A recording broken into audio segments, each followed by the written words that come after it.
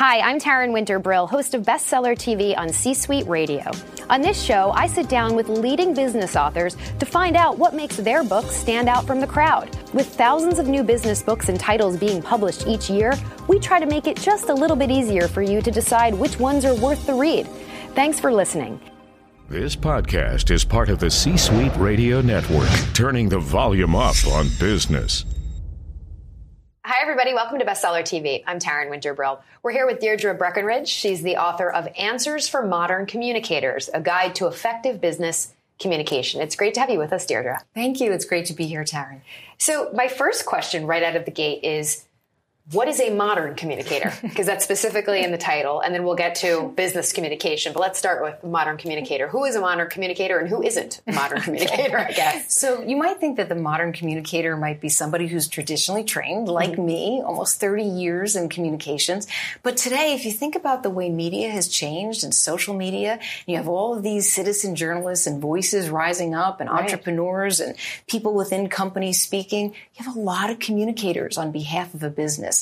So it's so important that they understand how to navigate new media, advancing technology, and create better experiences for customers. Right. So I guess my question is, the book is about answers for modern communicators. What are the questions?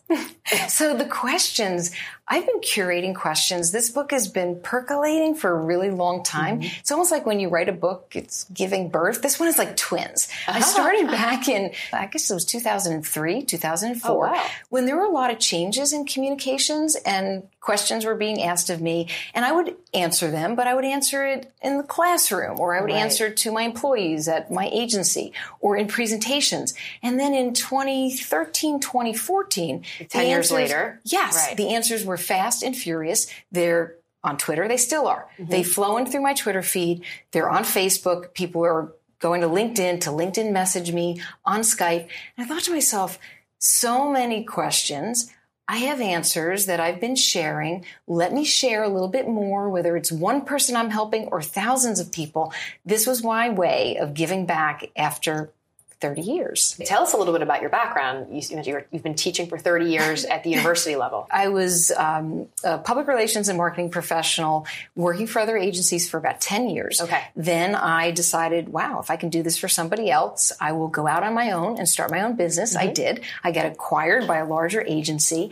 And when I got into the agency world, started working for companies, I saw all the challenges. I was approached by a publisher. I wrote my first book in the year 2000, and I started teaching. I would use my books in the classroom. Yeah. So this is book number 6. Wow. Thank you. That's and I've amazing. been progressing over the years in using those books and helping PR professionals and marketers. The second part of the title says, and we mentioned, a guide to effective business communication. So what do you mean by that? So you're right, it can. Communication is at the heart of a business, if you think about it. You are building relationships with your customers. Mm-hmm. And through those relationships, you have to get to know them better. And you do that through effective communication. And I really feel that businesses and business leaders need to surround themselves with modern communicators who can help them navigate. So here you have business leaders who are, in some cases, struggling to reach their stakeholders, whether it's their own employees or their customers, could be their suppliers, could be the media, could be anybody. And you really need professionals who are going to help them understand, how do you reach people and get permission to share information? What channels would that be for millennials? Right. Talk about Snapchat. Mm-hmm. Where do you want to reach entrepreneurs? Should you be on Facebook Live? So many portals. So many places you could be. Think about it. You have LinkedIn, you have Snapchat. It just goes on and on and on. There's the basics, the Facebook, Twitter, but now LinkedIn and Snapchat and, traditional IM. And there's so much. And attention spans are so fragmented throughout the channels. Right. And let's face it, there was a study in 2013. It's a Microsoft study that came out that said the highly digitized individual has an 8-second attention span. That's 1 second less than a goldfish. Right. And, we have our smartphones. We're on all of these different channels. Yeah. It's really difficult. Right. So answers in the book address, how are we going to reach people? How are we going to communicate more effectively? How are we going to excite them? How are we going to build champions with our own employees through communication? When you wrote this, is the target reader someone who's a little older, who's trying to reach a younger audience, who's trying to communicate, someone in the C-suite who's trying to communicate with the millennial staff, who, or with the next generation of leaders? That's a really interesting question. So I think it spans generations. Okay. This book is actually meant for the classroom. Mm-hmm. It's meant for students. It's meant for graduates. But it's also meant for practicing professionals who have many, many questions about the changes that are going on. And it's meant for executives because whether they're handling their own communication or business owners, or they need to know, what do my modern communicators, what should they be doing? Right. So it kind of spans all generations. So there's a lot to get to. So I guess someone in the C-suite, should they be speaking for themselves, or do you think they should have people representing them in their company who are communicating for them? I love this question because I always say that if you're an executive, I know you're really busy, but if you have a purpose, I would never stop you from communicating. So if you have, you want to get your expertise out there and your thought leadership, there is a place, a channel that you can do that. Your modern communicators will be listening and looking at the data, and they're going to know what your customers or any constituent wants from you, where you need to be, and how you're going to reach people more effectively. So I appreciate executives who are hands-on, but there should be supportive modern communicators around them, also listening, protecting them should anything bubble up through communication. Right. Reputation's everything. C-Suite Radio. What do you think is the biggest mistake people are making at all levels in terms of this navigating this world of modern communication? Is there something you see time and time again that you tell your students, this is what's happening, this is what needs to change or be improved upon? Yes, so lots of changes and improvements, definitely. I'll take it from the business angle. Okay. Some of the mistakes, I think business professionals forget that communication has to happen in good and in bad times. And sometimes they're not using their own people on the inside to be their champions. So in times of good, right, you want your champions to be sharing and cheering you on and really proud of what they're doing, but they forget to involve their champions in their brand and educating them about the brand values and what the company stands for and the mission. So when you give them something good to share, they want to through, let's say, social media. Okay. And it's the same thing in times of negative. They forget to tell their employees who then when negative issues happen, rumors circulate. It goes outside of the company. When they're asked questions, they share things probably they shouldn't be saying. Right. So you need to educate them and tell them what they can talk about and let them know if you get questions from media or bloggers, here's who you bring it to. Right. So communicating with your own, good communication starts on the inside of the company, and there's work to be done. It's like that's how rumors get started, that game of telephone, how it starts one thing and then it, 5 minutes later it's completely different. But Totally it's a good metaphor for if you're not handling, say a crisis situation from the inside and you're just letting, it's like the wild, wild west with what can happen. Exactly. What you're saying. Exactly. And you don't want that to happen if you own a business.